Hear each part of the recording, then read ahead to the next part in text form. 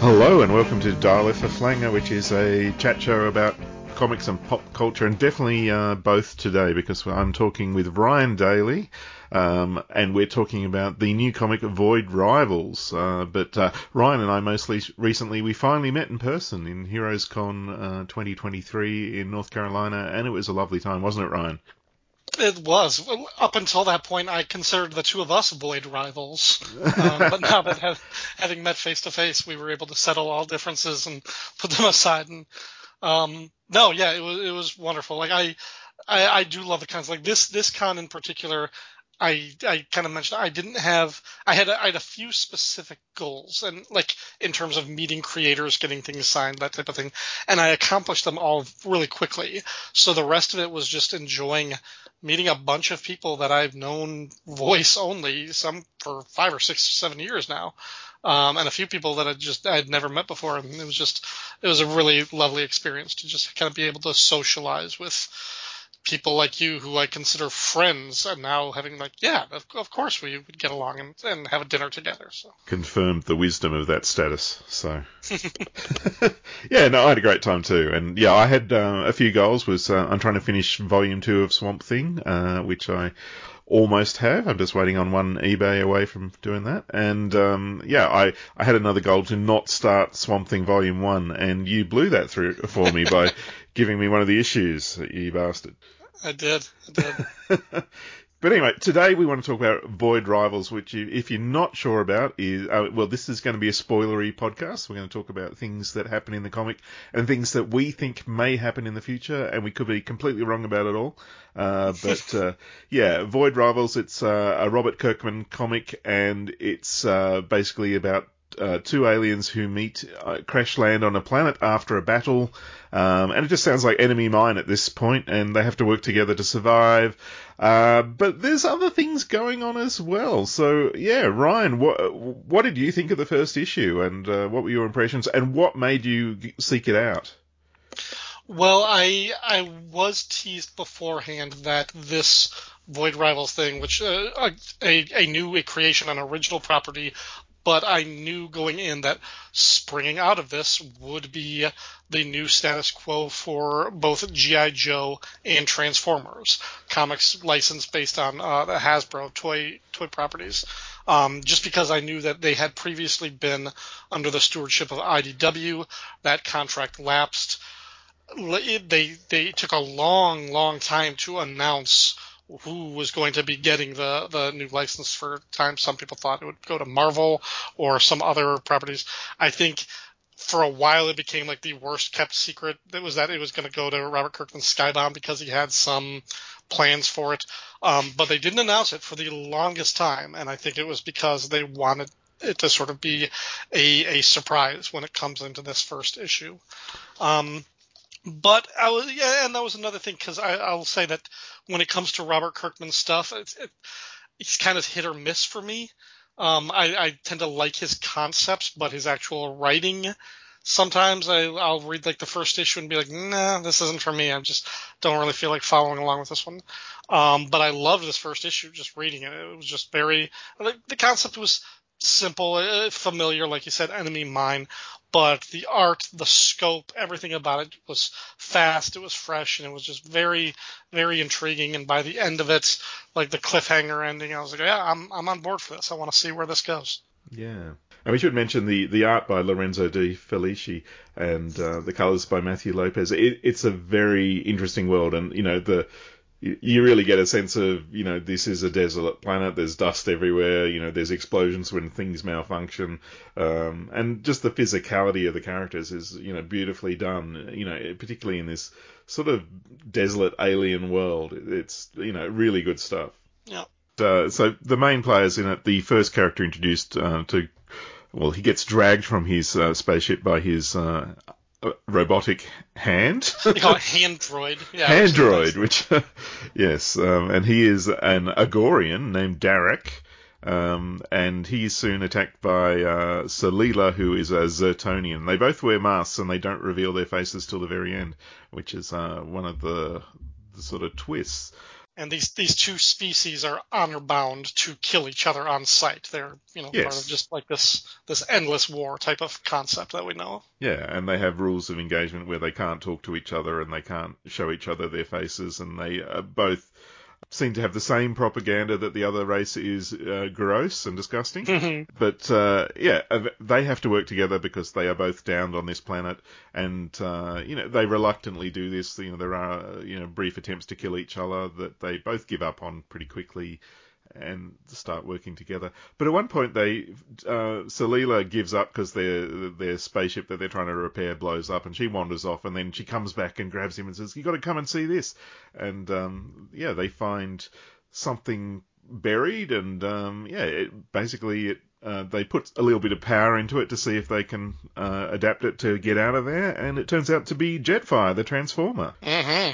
Yeah, which was the big twist in this. So now, my comic shop owner swears blind that there's a whole bunch of people who love Robert Kirkman comics who don't love the Transformers, and that was why this was a stealth launch, because he wanted to get all his diehard fans on board as well. So this setup was the way to do that without forcing people to buy something they didn't want to commit to. Mm-hmm. And perhaps there's some truth to that. I mean, I know he has. I mean, I know some shops knew about this and ordered heavily, and I know some shops had no idea and ordered heavily because it was Robert Kirkman. So, and Okay.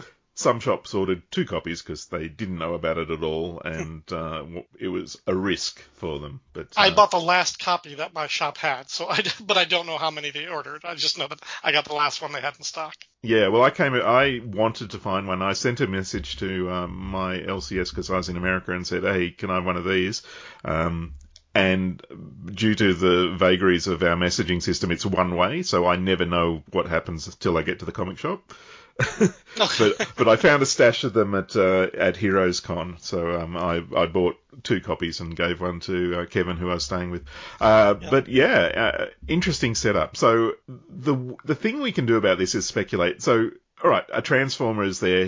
Jetfire basically speculates that he's been there millions of years because of the mildew on him and the growth and the sand erosion and things like that.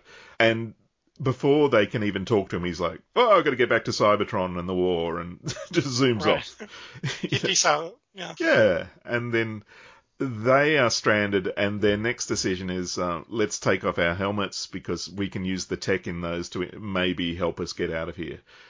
So they both take off their helmets and they face each other, and they are both, pretty much attractive humanoids with a different shaped gem on their heads, which to me indicates that they're sort of engineered races, perhaps. What were your thoughts about that? Yeah, they're some sort of advanced human of like a future civilization. Like, again, just like seeing the premise, seeing Jetfire is like, okay, so this might be a new continuity, unless we're in a far future and he's been asleep for another million years. Like maybe it is continuing off of the same continuity. But yeah, it could be an advanced futuristic offshoot of humanity or a genetically created artificial race or species. Not sure, but yeah, definitely. The thing about that is Derek, when he sees it, he has this kind of cryptic message of, "This is just like in my vision." Like so there's some sort of, like, that's the first sense of something we know. Like he reveals something of himself from before the crash, before whatever set them there. And we'll see what that has to do. Maybe there's something about that made him less willing, less hardcore about killing the Sertonian the first chance he got, and more accepting of her and willing to work with her. Yeah. And it's interesting because they both wear helmets, and one of the things I noticed about the helmet, Derek's helmet is very, sort of blocky, like a bit like Robot Man. So Leela's has like a sort of swoop in the helmet designed to make it look like she has a female, countenance. Mm-hmm. But she has these sort of kind of glowing eyes in the middle of her helmet, and he has a very blocky head. And if you combine those two traits, you kind of get Rom, the Space Knight, as far as a visual design. Another Hasbro property. Another Hasbro property. And that's, one of the things, Kirkman likes to spring surprises. I recall back to when Firepower launched, and basically he didn't tell anyone it was coming. He did a free comic book day for it, and then dropped a trade paperback with the first issue. And, that was a real, stunner. And I guess this is what you can do when you got lots of money stashed away, that you can make these things and just launch them as whole cloth. So, well, I think the final issue of The Walking Dead was like a surprise. Like, he didn't announce that. Like, there's this $1 million franchise thing based on like the television show and everything, and one of the longest Image comics running and everything. He's just like, nope, that was the end. The finale just came out of nowhere. Yeah, it generates buzz in a way that no one else does. So maybe he does have all the Hasbro properties, and this would include Rom and Mask, the vehicular one, and Micronauts perhaps. So, maybe these are all surprises that are coming out of it, and maybe Void Rivals is the book that launches these things. So, but let's discuss the Void. The fact that Jetfire jets off somewhere and he's stranded there, and it says at the beginning of the book in the captions that it's uncharted space where they are crash landed. Yeah, so is the Void, is it something special perhaps? Is it between worlds? Is it between times? Is it some sort of portal place to everywhere? Knowing things like that would make things like G.I. Joe much more compatible with this world, I think. Well, do we get a sense of what the Void even looks like on anything other than the cover? I kind of think like the circle behind the main characters' heads, is that the Void? Is that the only thing we're talking, like, we know about it? There is references in the solicitations to something called the Sacred Ring, but is that something already from the Transformer universe, or have you heard of that before? I plead ignorance. No, I've never heard of it in relation to either property. Now, I haven't read every Transformers book, so I don't know. But in terms of that, the other thing that we can mention is that, like, as these books offshooting, they are being referred to as the Energon shared universe. Yeah. Energon certainly comes out of the Transformers. Yeah, that's the power source, isn't it? Mm-hmm. Yeah. I must admit, I was a little too old for Transformers, so I came at it sort of later with a more adult sensibility. So I never read the comics and things like that because, I deem them too childish for me in my adult ways. But yeah, I'm always in for toys. I love toys.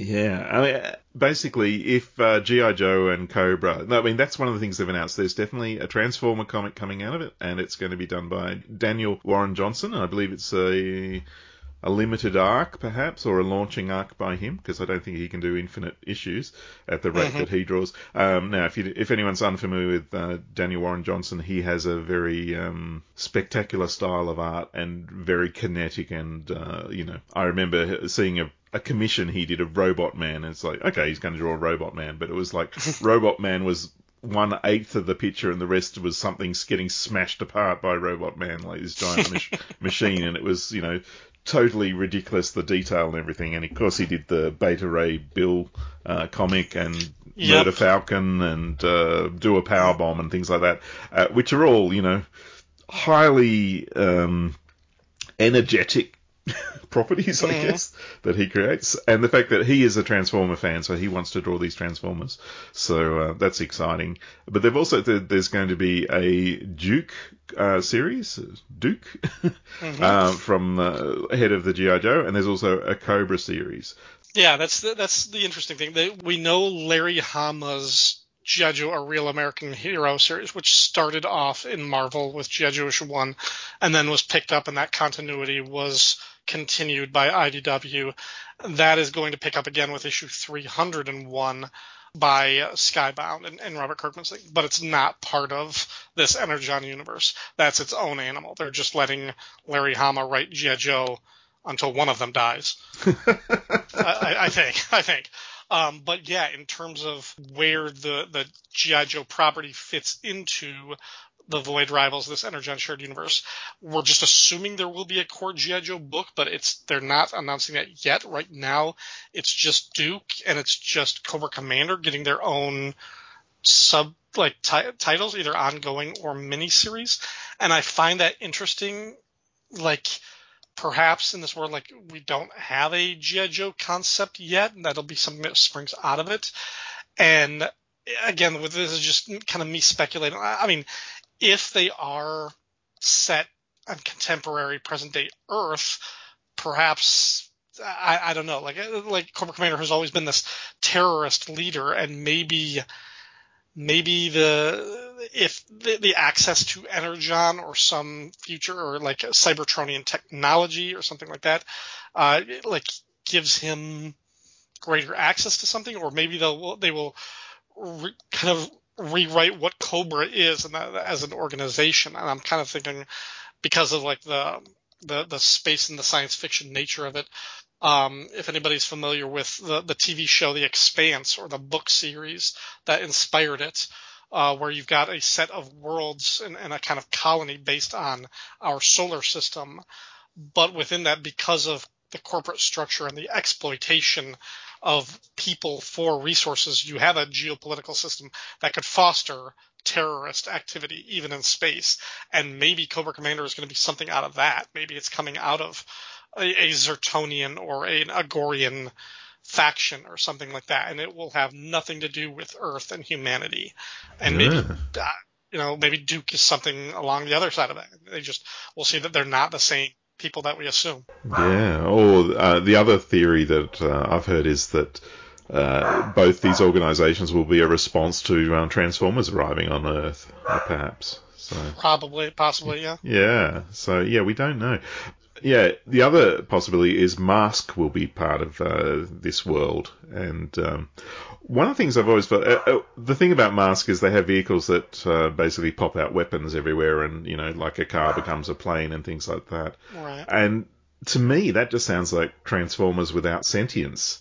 I can certainly see the narrative potential of like having like that's humanity's response to seeing the Transformers, is to try and like hijack that technology and repurpose it and do the same thing. And I can see the narrative idea and the scope for where Mask belongs within the framework of G.I. Joe and Transformers.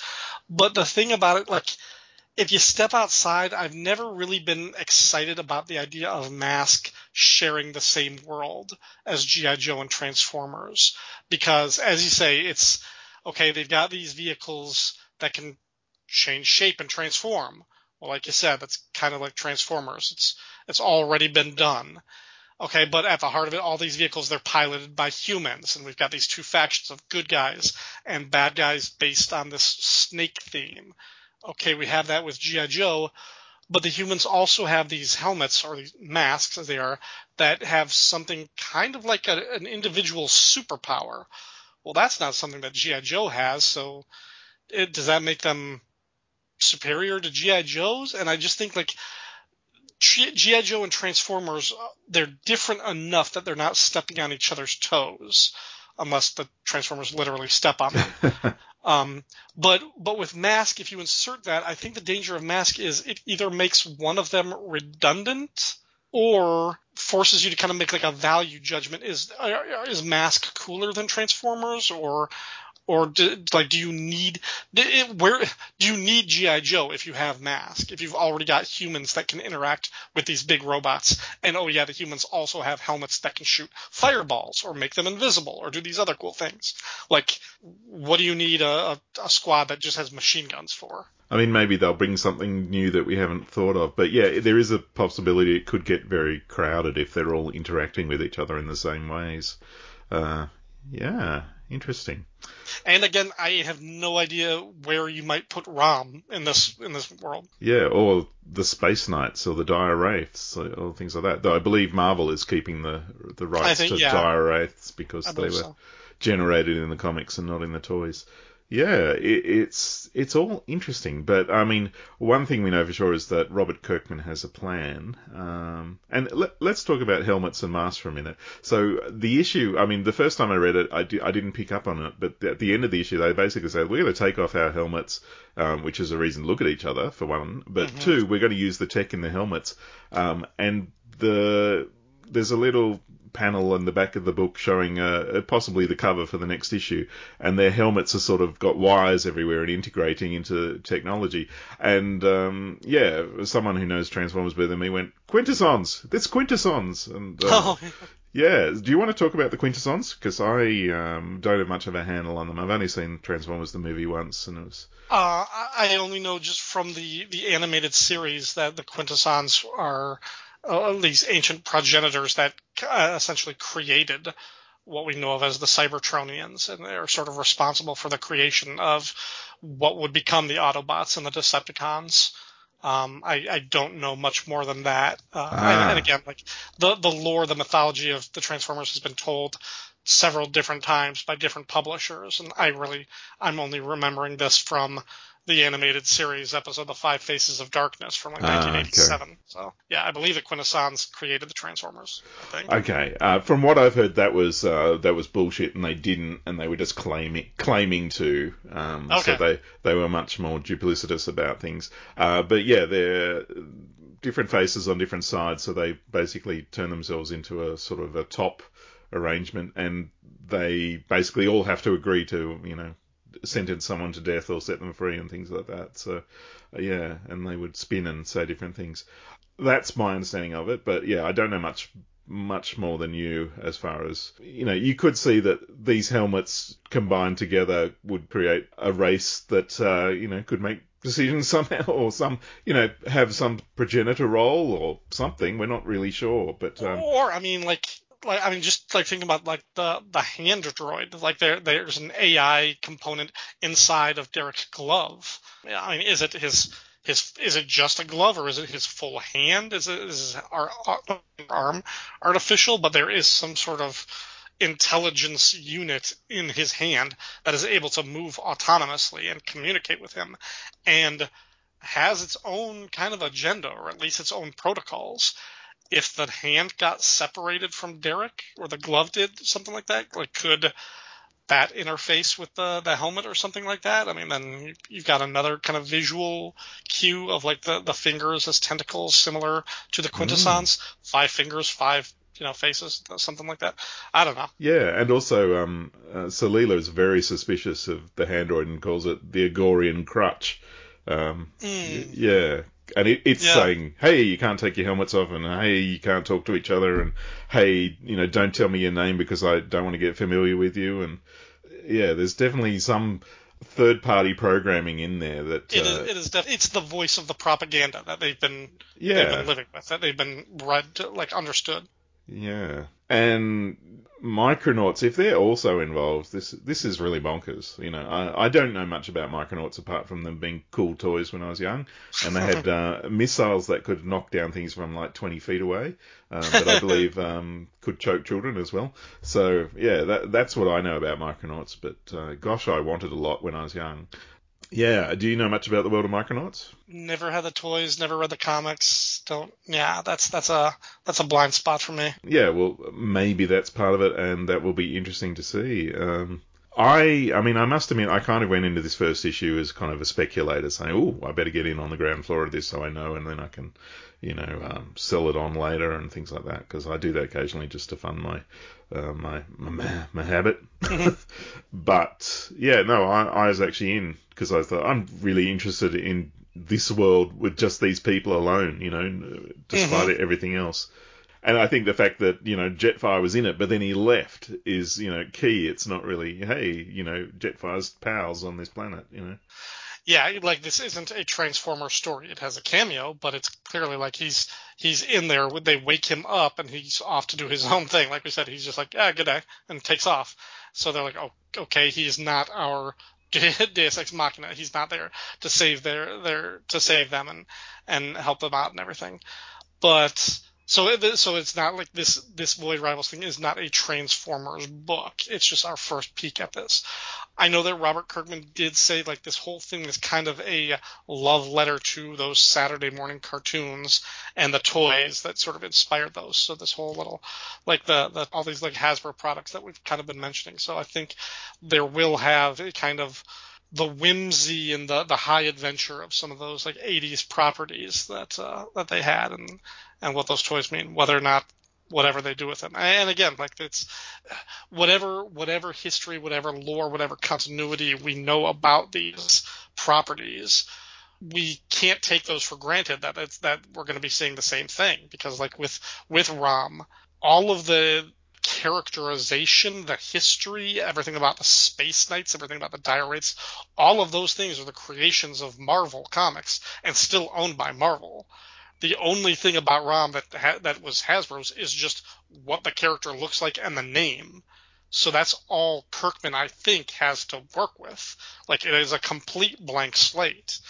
And the same might very well be true for Micronauts and Transformers and G.I. Joe. So we very much shall see where they go with this. It could be something completely different. Yeah. All right. Well, yeah, that's our speculation on the first issue. Now, we possibly might come back and do another issue to discuss, and when we know a bit more.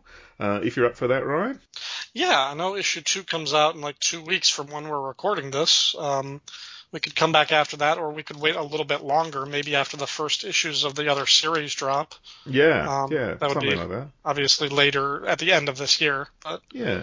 And if we're completely wrong with all our speculation, you may never hear from us again. And, well, that was a waste of our time and mental energy.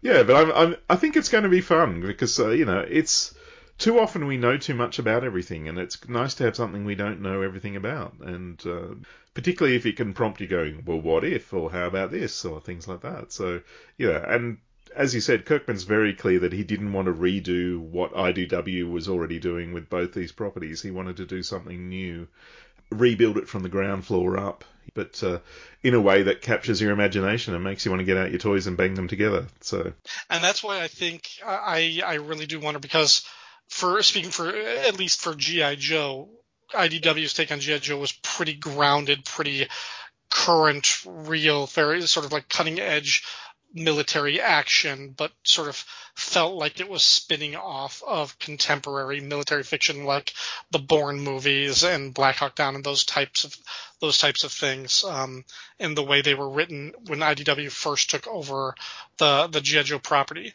Maybe Kirkman is doing, like he said, more of a Saturday morning thing, and it will have a little bit more of the fantastical elements of the cartoon, or even it could be, again, it could be an entirely space-based science fiction thing. There's no saying that G.I. Joe can't be, is a real American hero, a real Earth-based, like privateer company or something like that. yeah, at its best, it's kind of exciting and goofy. So you want to sort of bridge that vibe where there can be a guy who owns a crocodile as a pet. Stuff like that. There should be. Yeah.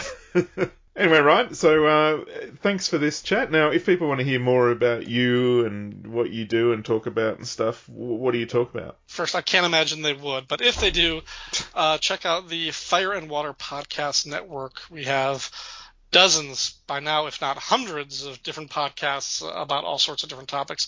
You can find me. My primary show these days is Cheerscast, where I talk about the 1980s and 90s sitcom Cheers, one episode at a time.